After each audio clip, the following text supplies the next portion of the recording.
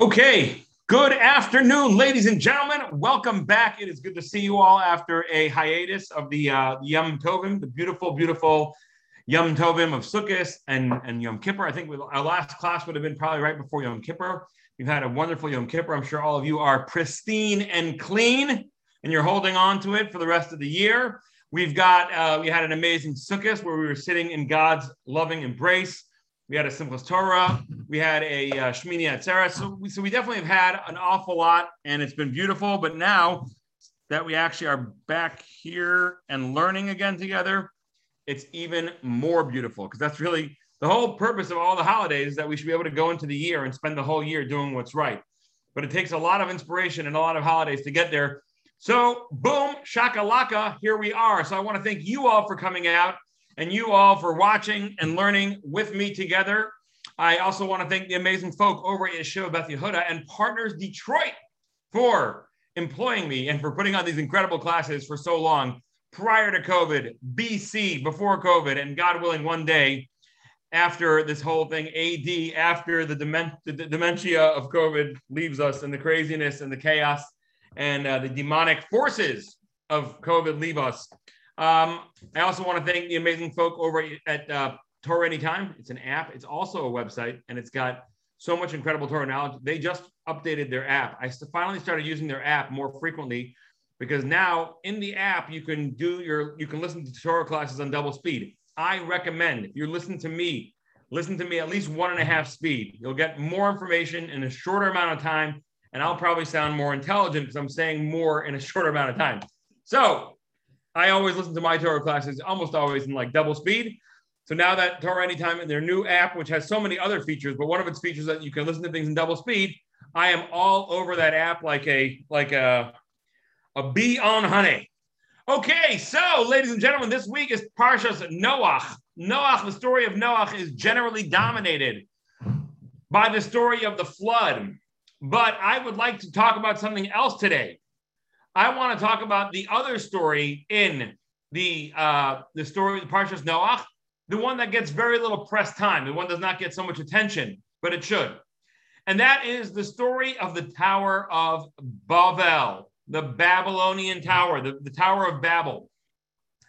We're going to read the verses first together, and then we're going to try to figure out what is going on over here. What exactly are they talking about? And then hopefully at the end, maybe we'll be able to find some kind of connection to connect it back to the story of the flood and all that jazz. Okay, so here we go. Let's see what happens. We're going to look at the book of Genesis, chapter 11, verse 1. Bereshis, Perek Yud Aleph, Pasuk Aleph. Vayihi kol haaretz safa achas udvarim achadim.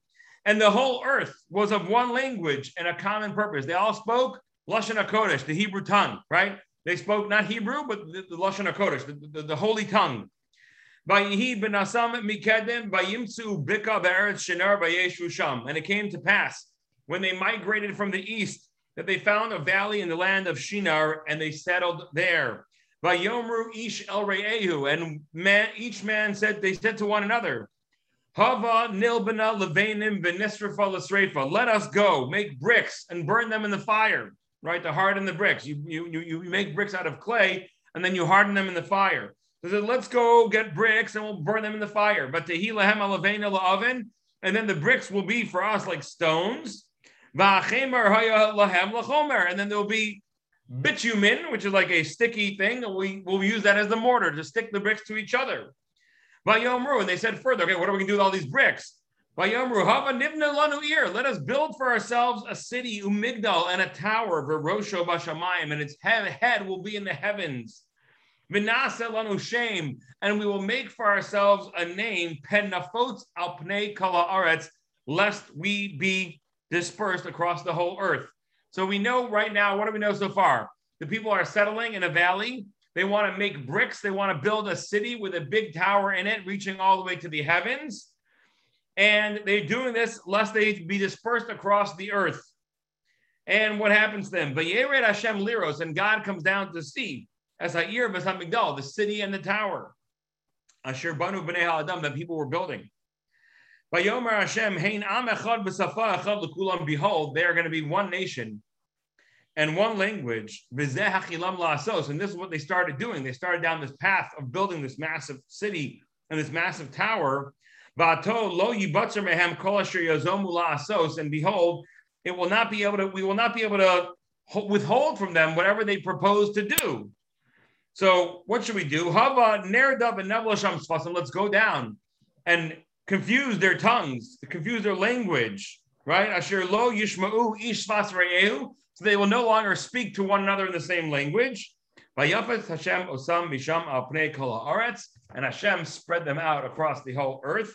And they were no longer able to build the city. Therefore, its name was called Bavel, because the word Bavel comes from the word to be mixed. Kisham Balal Hashem Svas Kol Haaretz, because there Hashem mixed up the language of all the people. And from there, Hashem sent them out onto the whole world. So this is how the world got inhabited. What is going on over here? What is going on over here? Right? They want to build a city. Okay, big deal. They want to build a tower. All right. What is going on? What's the problem?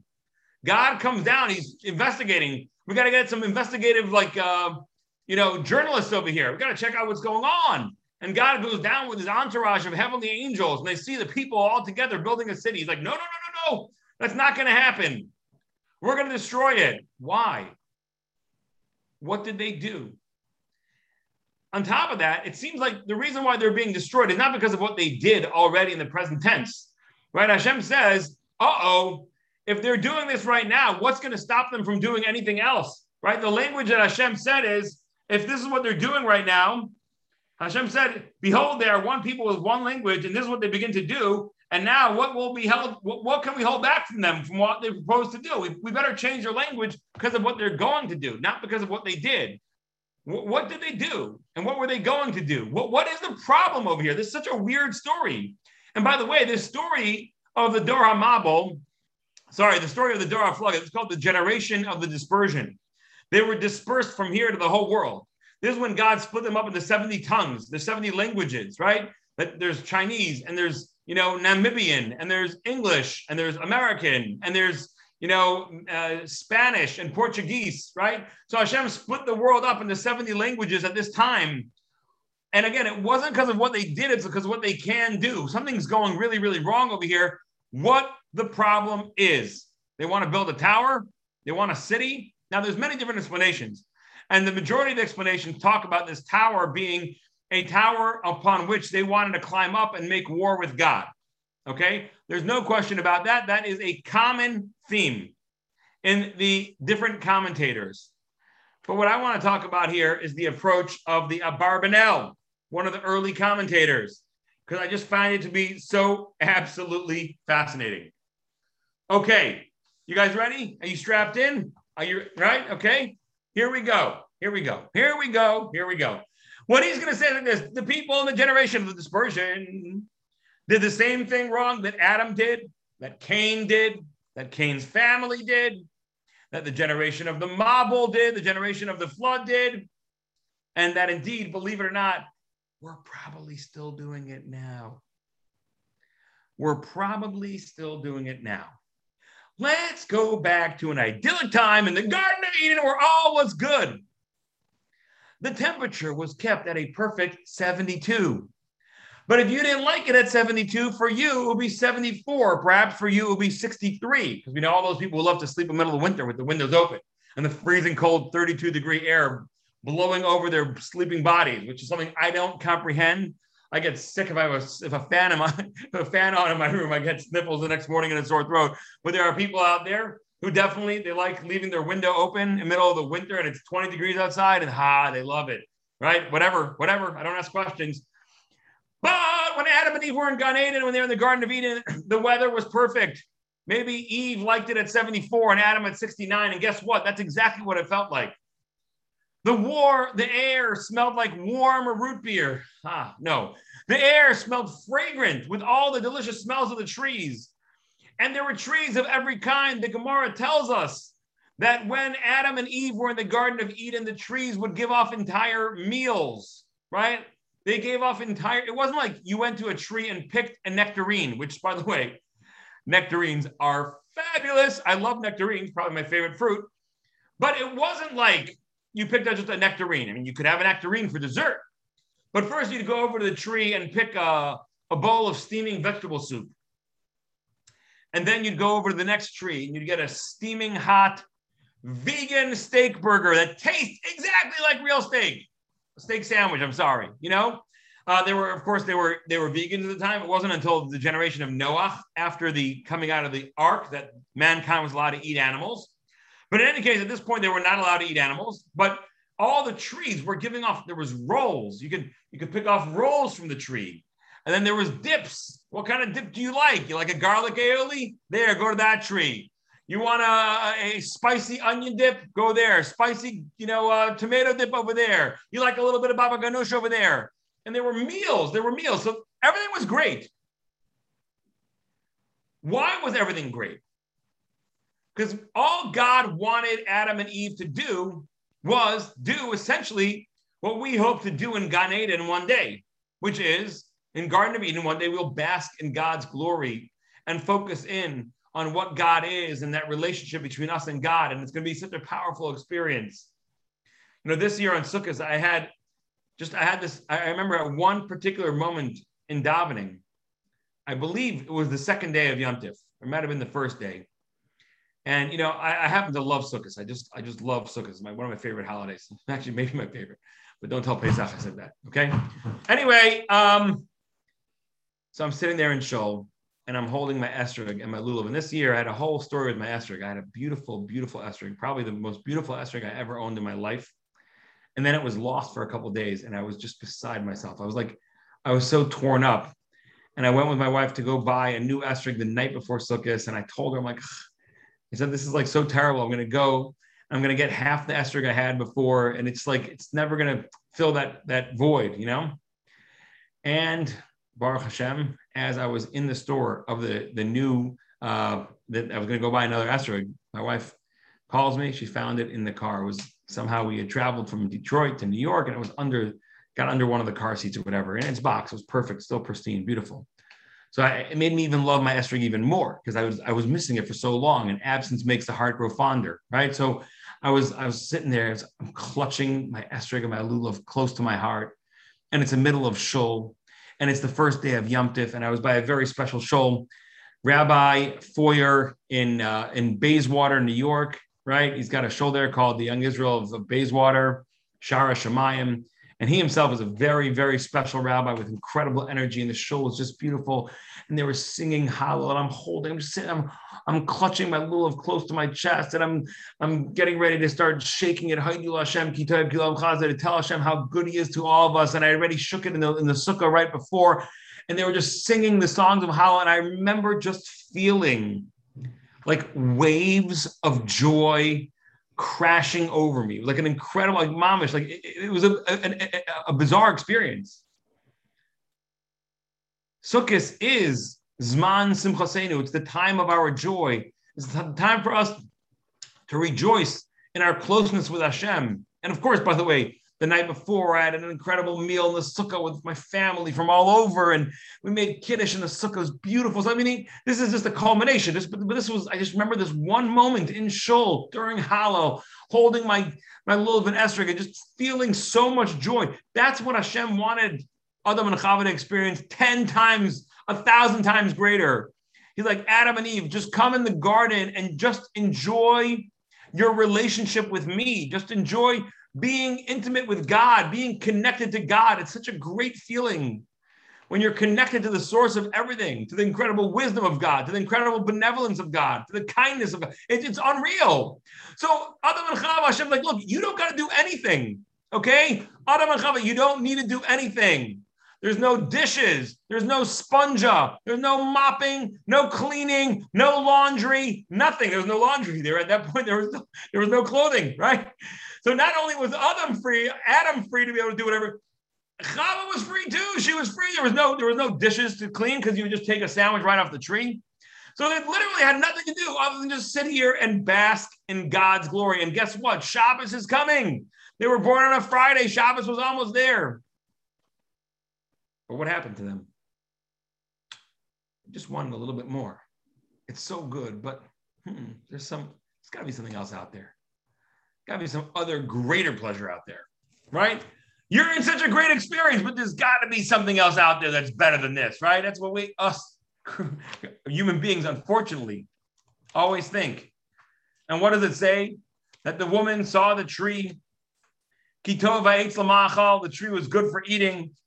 Benechmad, let's see the exact language of it. She saw the tree that it was good for eating.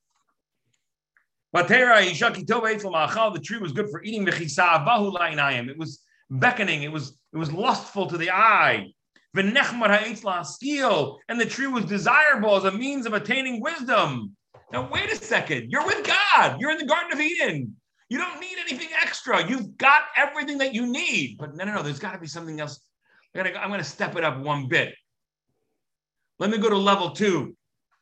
I already see what I have over here. I've got the garden. I've got the fruit. I've got the trees with the sandwiches and the meals. I don't have any laundry to do. I don't have any cooking, cleaning. I've got nothing to do other than just be awesome with God. But that tree, something about that tree. I'm going to get a little bit more. I need a little bit more. I'm going to level up a little bit. And she takes from it and she eats just one more level of luxury, of desire. It's lustful to the eye. It's perceived as desirable for a means of attaining wisdom, and it looks so good to eat. And boom, she takes from it and she eats, and she gives a little bit to her husband, and they eat, and boom, life changes forever. Why? Because you wanted just a little bit more.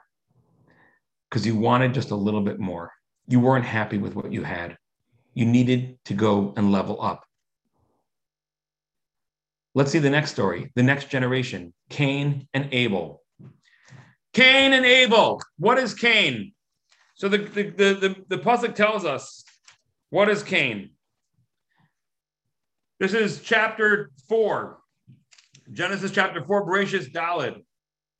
And Adam knew his wife, and she became pregnant, and she gave birth to Cain. And she says, I acquired a man with Hashem. Then she gave birth again, and she gave birth to Abel. And what happened to Cain and Abel? Vayehi Havel ro'et son, v'Cain haya oved adama. Havel became a shepherd, and Cain became an oved adama. What does the word oved adama means? We translate it usually as one who works the earth, but it can also be translated as one who serves the earth. Abel has a pretty easy job. Being a shepherd leaves you a lot of time. You know why? Because the sheep essentially take care of themselves. All you got to do is just kind of hang out with them, make sure they don't get eaten by a dog or a wolf or whatever, hyena. And you got to make sure in case they're like heading towards a cliff, you head them off. But for the most part, when you're a shepherd, you spend your entire day just very, very not busy. And what are you able to do instead? You're able to focus on your relationship with God, which is why so many of our great leaders were shepherds. Jacob was a shepherd. Moses was a shepherd. King David was a shepherd. Why? Because it's a low maintenance lifestyle.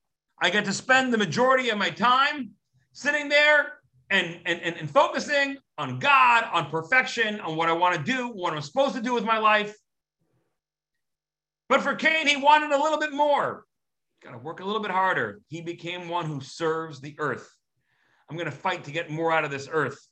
I'm going to spend all my whole day just wrestling with the earth. Think about the difference between a shepherd and a farmer, right? The farmer is sitting there. He's ripping open the earth as he's plowing. This is before the plow was made. Noach was the one who invented the plow. So you have to literally open up the earth with your hands or with a spade or whatever it is. And you're sitting there, you're crunching against the earth and you're ripping it open and you're putting a seed and you got to cover it over. You got to wash it. Then you got to rip out the weeds and rip out the weeds again. And you got to cut it down. So much, so many processes.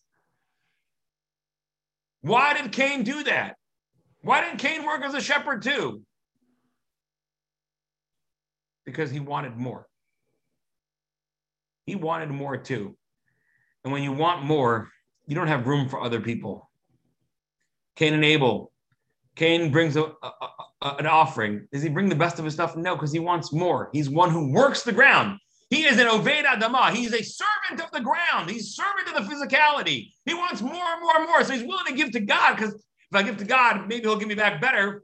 But I'm not going to give the best of my stuff, because at the end of the day, I'm going to hedge my bets over here. I don't mind giving to God, but I'm going to give him my day-old stuff anyway that I was going to probably throw out. So that's what I'll give to God, because maybe it will work, maybe it won't. Otherwise, I'll just keep doing my own thing.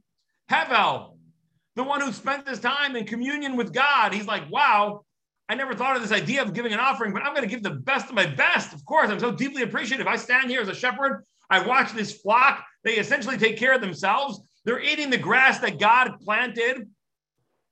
I'm going to give the best of my best to God. And Cain gets jealous of Abel, because Abel's got one up on him. And what ends up happening? God listens to Abel's offering and not Cain's. And what happens? Cain gets up and kills Hevel. Cain kills Abel. But then what does Cain do? Cain is not finished. He's the guy, remember, he is the one who serves the earthliness. He wants more and more and more and more. And after he does that, God kicks him out of his place and he says, you're going to be a wanderer in the land. Right? Cain left the presence of Hashem and settled in the land of Nod, in the land of Nod, Kidmas Eden, east of Eden. And then he gives birth to a child. And what does he do? What does he do? Hold on a second. He built the city. He built the city and he calls it Chanoch. He wants to be Mechanech his children. He wants to teach his children to be like me. Want more and more and more and more. Don't just take what the land will give to you. Fight for more, right? This is exactly what he becomes. He becomes a person who teaches his kids, and then that is the story of Cain. And Cain's children, indeed, follow in the footsteps of their grandfather, and they want more and more and more, and they build cities, and they make angry, and they're stealing and robbing and committing adultery, because that's what happens when you want more and more and more. Your wife isn't enough. Your house isn't enough. Mala Aretz Chamas, the whole world was filled with thievery. Thievery of people, thievery of possessions and property. And God's like, bam, we got to start over. And then comes the big flood. Now they get out of the big flood. There's very few people coming out of the flood, right? After the flood is over, 8 people come out. And they start settling the land. And all you got to do is just settle the land, live with nature. Live with what nature is going to give you. But no.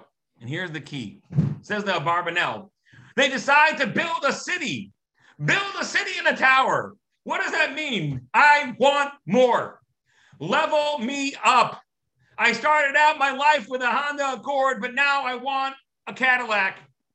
And I had a Cadillac for a bunch of years, but now I want the Lexus. I had the Lexus for a bunch of years. Now I want the Bentley. Level me up. I want more. I want a tower. I want height. Let's build. Let's make bricks. Let's get more physicality. Let's live together in one city where we can all, instead of each man living on his own land, doing his thing. Before they built the city, what is it? Every man is on his own little farmstead, doing his thing, happy with what he has. But no, we're going to build cities. And the cities are going to be places where I'm going to always wake up in the morning and look at what my next door neighbor has. Oh, he's got those kind of shoes. Oh, he's got the Bruno Mallis. He's got the Ferragamos. He's got the Tory Burch. Oh, I want that too. Oh, look at him. Oh, he just got a new car. I want a new car. Oh, look at him. He's building a tower. We're going to make lots of stones and build big tower. What do you need a tower for? Nobody needs a tower. A tower is built to say, look at me. I'm bigger than you. And you look at all the skyscrapers of the world. They don't make sense necessarily, except for the fact that it's bragging power. Look at me. I am bigger than you. And God sees that humanity is just going to become, once again, so focused. They're going to be living in these tight-knit quarters, these tight-knit cities. And they're going to be just living, everyone's going to be looking at what everyone else has and being jealous and trying to one up the next guy, which is what God saw, right? That's what caused the Mabul. The marvel is everybody became jealous. Everyone was so focused on, instead of developing their spiritual side, focused on developing their physical side and trying to get more plata, more money, more shiny, more big, more new, whatever it is, more designer. And that is what caused the generation of the flood. And God's like, look what's going to happen. They're going to do it again. They're going to start living in a city. That's what God is saying. Why were they not content? They were spread out. They were living in a valley. There was plenty of good rain there. They had so much over there. Why were they not happy? Why do they have to go and build a city? Let's become one people and build a big city and boast and show everybody we're bigger than you. Why? So what does God say? I can't let this happen again.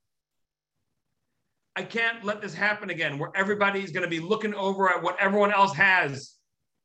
And it's going to start with all the jealousies again, and the rivalries, and the fighting, and the stealing, and the thievery, and the fraud. How much fraud, how much stealing takes place right now in our communities? Because people want to live like the Joneses. Because I want a tower also. I want a big city with lots of big bricks. I want a big stone house. And I'm going to do whatever I got to do to get there. And Hashem says, we're just going through the same pattern again and again and again. Adam and Eve, I put them in the garden. Things were good for them, but they wanted more. What was their punishment? God said, you want more? You're going to have to work for more now. But it's going to be so sad. I didn't want you to have to do this. And I'm kicking you out of Eden, where you could have been close to me and you could have had great waves of joy and pleasure experiencing a relationship with God. And instead, you're going to be spending your time, thorns and thistles will grow for you. You're going to be fighting. With the sweat of your brow, you're going to eat bread. And he kicks him out of Eden, the place where all the food was growing on the trees. And then Cain and Abel go out there. And again, Cain says, I could be a shepherd like my brother, but I just want more and more and more. I'll fight with the ground. I'll serve the earth. I'll serve the physicality just to get more and more. And when I suddenly see that my brother has more than me, the jealousy, the anger, the enmity, the killing, the destruction. But instead of teaching my kids, you know what? I should have learned from my brother how to live happily like a shepherd who just watches what goes on and appreciates the kindness and benevolence of God. No, I teach my kids. I'm going to build a city and call it Chanoch. I'm going to teach my kids to be the same way as me. The more we live in cities, the more we live in places where we're all on top of each other, the greater the amounts of jealousy and desire and covetousness. You know, I go out west every year. I go out west usually twice a year to Montana, Utah. And lately, we've been going to Montana a lot. And God willing, the organization that I lecture for, Heritage Retreats, just bought a property in Montana, 40-acre property. So I'll probably be spending a lot of time in Montana specifically. No more going around to Utah and Colorado and California and wherever else, all those Idaho, all the other beautiful places, Wyoming. That was nice. It was nice for many years. We traveled from place to place, but now we're going to be set in one place, God willing, and they're going to build a beautiful campus. But you see the people out there, and they live out in the country on their farms. And of course, there's definitely no question about it. There's some level of jealousy, sort of some level of kind of like who's got the nicer F-150 or F-250 truck, whatever it is. It's not like I'm living under a rock where I think all the people in Montana are not materialistic at all. But I remember one time I walked into a deli there in Montana, and I actually try extraordinarily hard not to wear any labels on my clothing, because I don't believe I should be. I just don't think it's a nice thing to do, to wear labels on clothing, generally speaking, because what are you trying to show everybody? Look at me, I have this and you don't have that. So it's not my thing. But I happen to, polo shirts are hard to find, polo shirts that don't have any label on them. I'm sure you can find them, whatever it is. But anyway, it was a simple Banana Republic, like a little elephant. So I walk into the store, and the lady behind the counter, very nice lady, and I came to buy some snacks or whatever. She's like, I like that polo shirt. What is that elephant? I said, it's Banana Republic. She's like, what's that? She had never heard of Banana Republic. Baruch Hashem. Baruch Hashem. She had never heard of Banana Republic. Like they live out there in the country, and most people wear jeans and a big buckle and a plaid shirt and a cowboy hat. You go to the rodeo, and there's a certain simplicity to living out in the country. There's just less focus of I have more than you. The more we clump ourselves together, the more urban we live, the more we're Bayivnu Ir, we build a city and a tower inside of it, the more the jealousy rises, the more the desire for physicality, the more the desire to show off. I've got more, I've got better. And I got to tell you, I remember I had a friend of mine's father grew up in Romania, in the Carpathian Mountains. I think it was Romania, whatever, somewhere in the Carpathian Mountains, at the foothills of the Carpathian Mountains. And he ended up becoming a very successful businessman, like very successful. But he said to me, I just remember, I look back at my favorite times of my life, were just like living in a little hamlet in the Carpathian Mountains. Life was so simple. Hashem wants our lives to be simple. Hashem wants, just enjoy me, God says. Enjoy my Torah, enjoy my Shabbos, enjoy giving to other people, enjoy the things that are so easily accessible. But we again and again and again keep saying, but I want to build a city and I want to build a tower.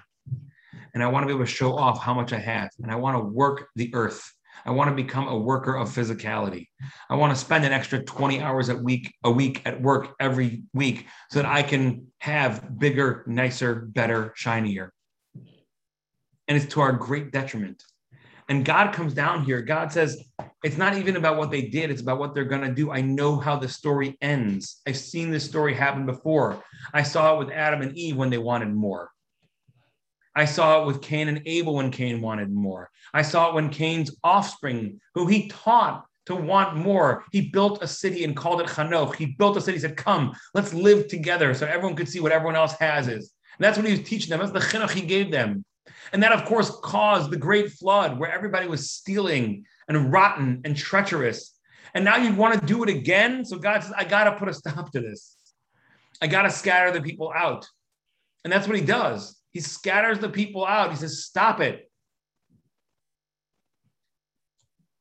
So I think that's really an amazing, amazing lesson about what life is all about. What are you chasing in life? What gives you pleasure? What are you working for? Are you working to be in the Garden of Eden, or are you working to build a city and a tower? Recently I heard a podcast. There's an excellent podcast. It's called Kosher Money, I believe. It's two Langer brothers. The Langers actually go to my in-laws bungalow colony, and I know them for many, many years. And it's a wonderful podcast called Kosher Money. And on one of the episodes, they had a rabbi on, and I was very surprised. It's called Kosher Money. And on one of the episodes, here's what it looks like. Anyway, on one of the episodes, they asked a rabbi. They had on a very, very respected rabbi, and they said to him, they were talking about how, unfortunately, Jewish religious life is so expensive. So, of course, there's the tuition issue, which is a major issue, but there's also the extravagances. And the interviewer asked the rabbi, is there any requirement on the rich person not to be extravagant? Meaning, I know there's a requirement on the person who's not rich not to be jealous. That I know, right? The Torah very much clearly says in the 10th commandment, lo sachmod, do not be jealous. Do not be jealous of your friend's house or his wife or his car. His car, of course, in those days was his animals, right? His shoro v'chamaro, right? Don't be jealous of that's the modern day equivalent of his car, right? So I get it. I know the Torah says that the person who has less should not be jealous of the person who has more. But does the person who has more have a requirement to tone it down? And I was shocked. Because the rabbi said, he's like, no, I don't know of any source. But the reality is, first of all, I can tell you a couple sources, right? Number one, Hashem says, Ma Hashem doresh mi'imcha. What does God demand of you? Ki emasos mishpat. Hold on a second. I'm going to get you I like to give exact quotes. I don't like to give a messed up quote. So I'm going to give you the full exact language. The pasuk is V'atznei aleches Hashem Elokecha V'atznei aleches.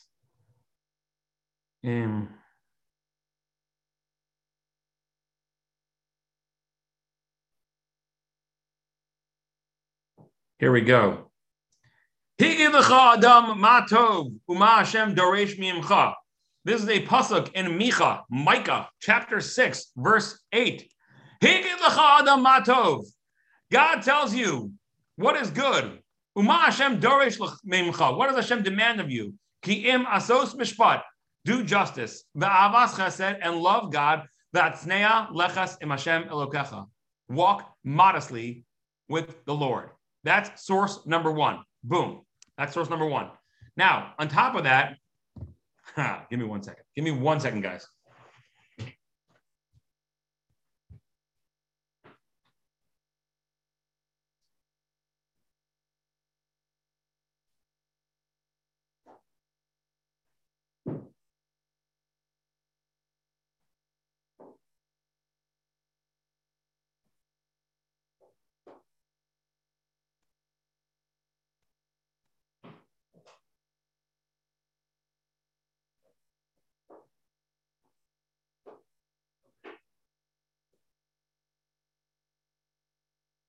Uh-oh. Okay. I can't find it right now. Sorry about that, but I believe it's the Archos Sadikim that says that has a chapter called Shar. Give me 1 second. I'm going to look this up as well because I want to read it to you. Shar Kina.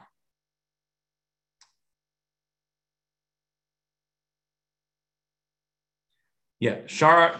Okay, so it's the Archos Sadikim, the path of the just, and he talks about all about the badness of the challenges of kina, and he says something fascinating in this. He says jealousy comes from feeling bad about yourself. From jealousy comes enormous fights and all that, which again is exactly what we've talked about, and how all these cities cause so many problems. Hold on a second.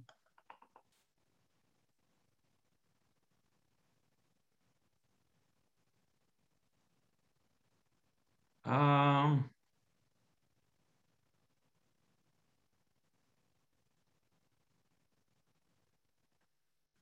talks about the good kind of kina. If you are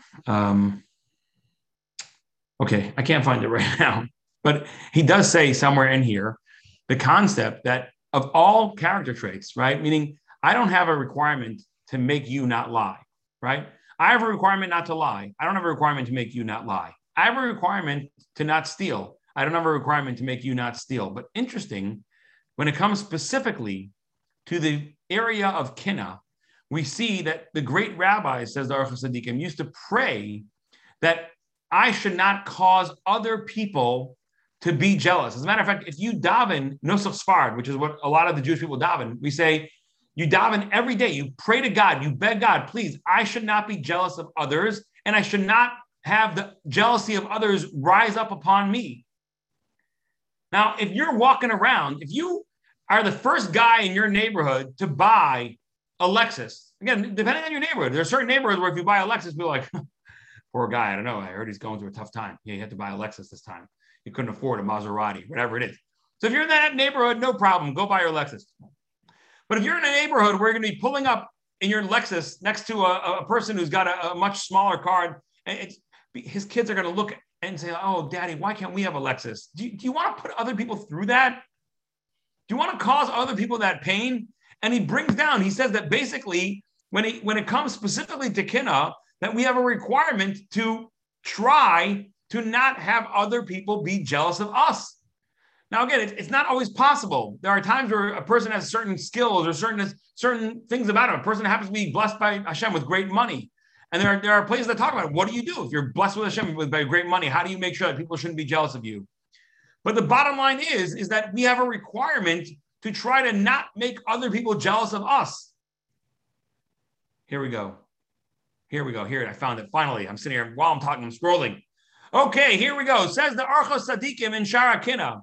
HaChachamim HaRishonim Hayu Mispalim. The early sages would daven. Shelo tehei kinasenu al acherim. That we should not have jealousy on others. Below kinas acherim aleinu. But others should not be jealous of us too. Okay. Why would they specifically daven that other people shouldn't be jealous of them? They didn't daven that other people shouldn't lie to me. They didn't daven that other people shouldn't steal from me. They didn't daven that other people shouldn't get angry at me, even though all those things they would daven on themselves, that they shouldn't steal, that they shouldn't get angry, that they shouldn't lie. But this is the only one. They would daven specifically that other people shouldn't be jealous on me. Elakacha inyan. This is the explanation, says the Chovas the Archos Sadikim. Ki harbe bnei adam gormim sheyiskanu behem b'yachmadu sadosam. Many people cause other people to be jealous of them. They walk around with the big fancy belt buckle and the fancy ties and the fancy clothing and then the clothing that has all the logos and the labels. And people see it and they're jealous of them. And it's a bad thing to cause other people to be jealous of you. Therefore, they would daven about other people. Maybe they're causing other people to be jealous of them. The Torah says you shall not place a stumbling block in front of other people. If your whole neighborhood, everyone's driving around Honda Accords, and you suddenly plop down with a Lexus, or your whole neighborhood is driving Lexuses, and you plop down with a Bentley, whatever it is. If you're the guy who's always got, the Hermes tie and the Tory Burch shoes, and other people in your community can't afford it, you're causing other people to be jealous of you. The Torah says, don't put a stumbling block in front of other people. Therefore,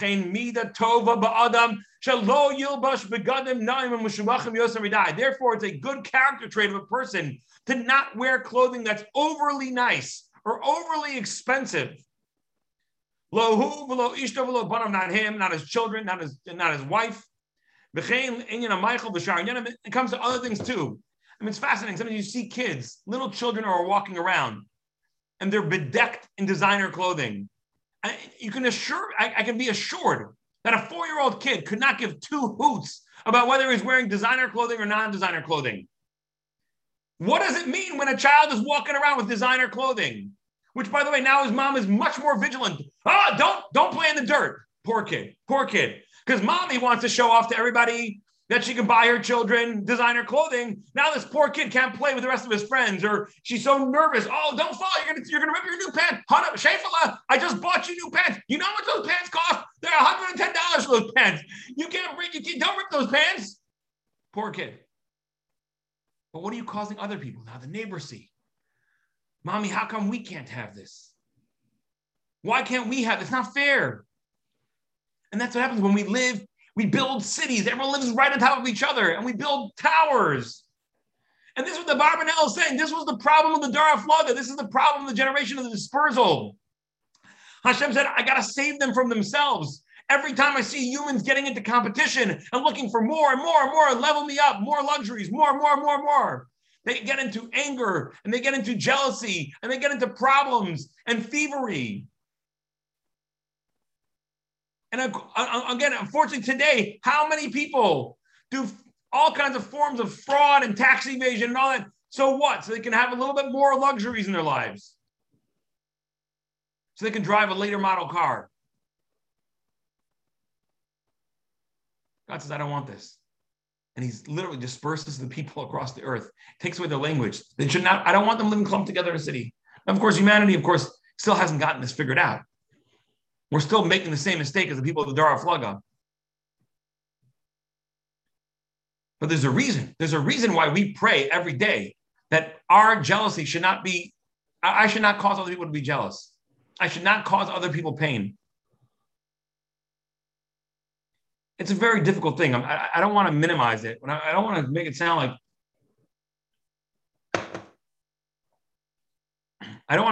anyone who wears anything designer is bad or anything. But I'm saying, I think we really need, our communities need a reckoning about how we show wealth and the amount of people. On the same podcast, by the way, Kosher Money, they had an episode where they were interviewing this guy named Rabbi Naftali Horowitz, who's an amazing, I think, a senior VP at J.P. Morgan Chase Private Bank or whatever it is.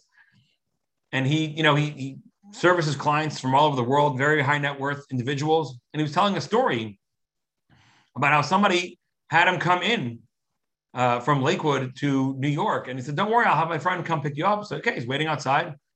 His friend comes to pick him up. This guy, whoever it was who asked Rabbi Horowitz for a meeting, his friend comes to pick him up. And he's driving this beautiful brand new Range Rover, right? A brand new Range Rover costs about 100, between 90 and 110, right? Depending on what type of stereo system you have. You know what I'm saying? You get the Meridian, you get the Burmeister, Okay, anyway, so this guy comes and picks up Rabbi Horowitz in a brand new Range Rover.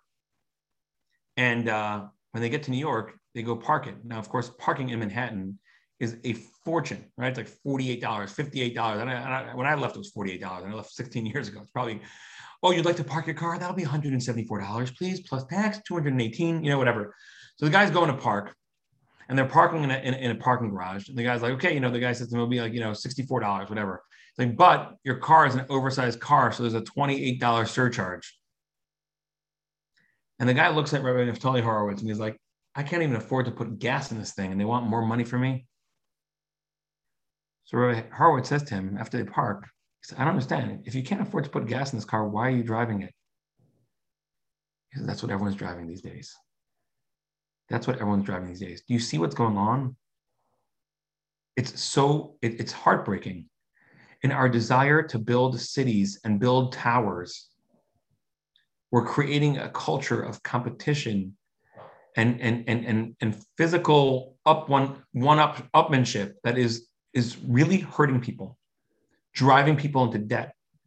Now, again, if I was talking to the person who was in debt, I would say to him, you have a responsibility not to be jealous. And of course, that is exactly the case. That is the 10th commandment. You have a responsibility not to be jealous of others, not to feel like you have to live up to the Joneses or the Cohenses. But the Coens does have a responsibility to tone it down.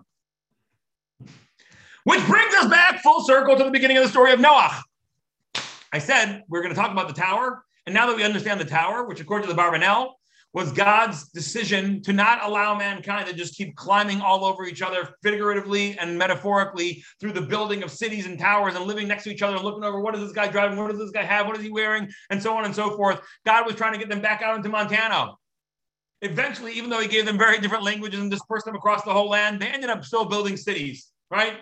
Not in Montana much, but in the rest of the world. And we still struggle with the problems of the Dora Flaga. However, I want to point out that this comes full circle to the beginning of the story. If you remember, why did the flood happen? Because the people were living and they were being jealous of each other. And Cain had taught his children to go live in cities. He built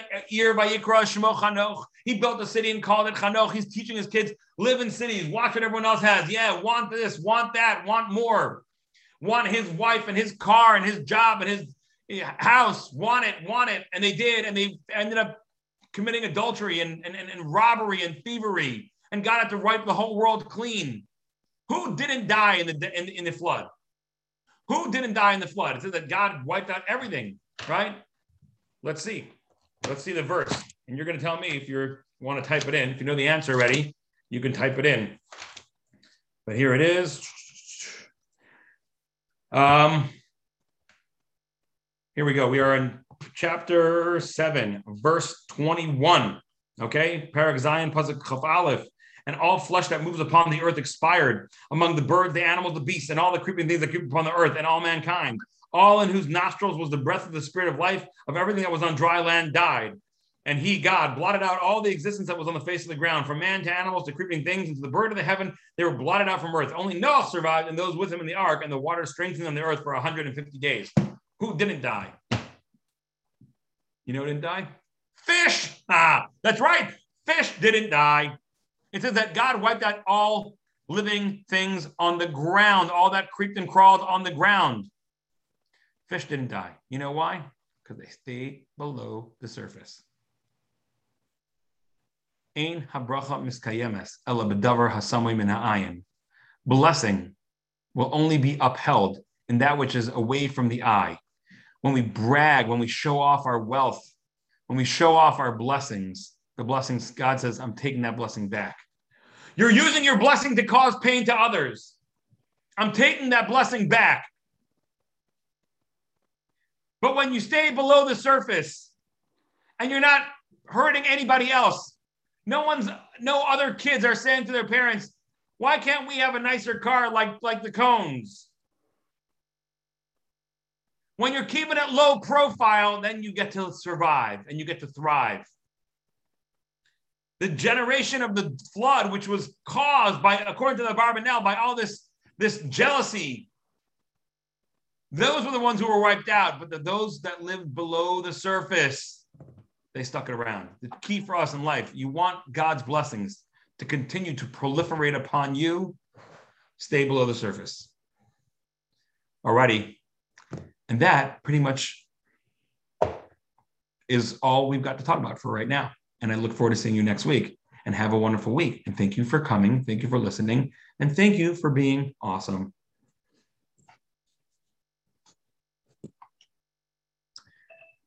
And you guys can talk. Actually, I didn't even mute you all.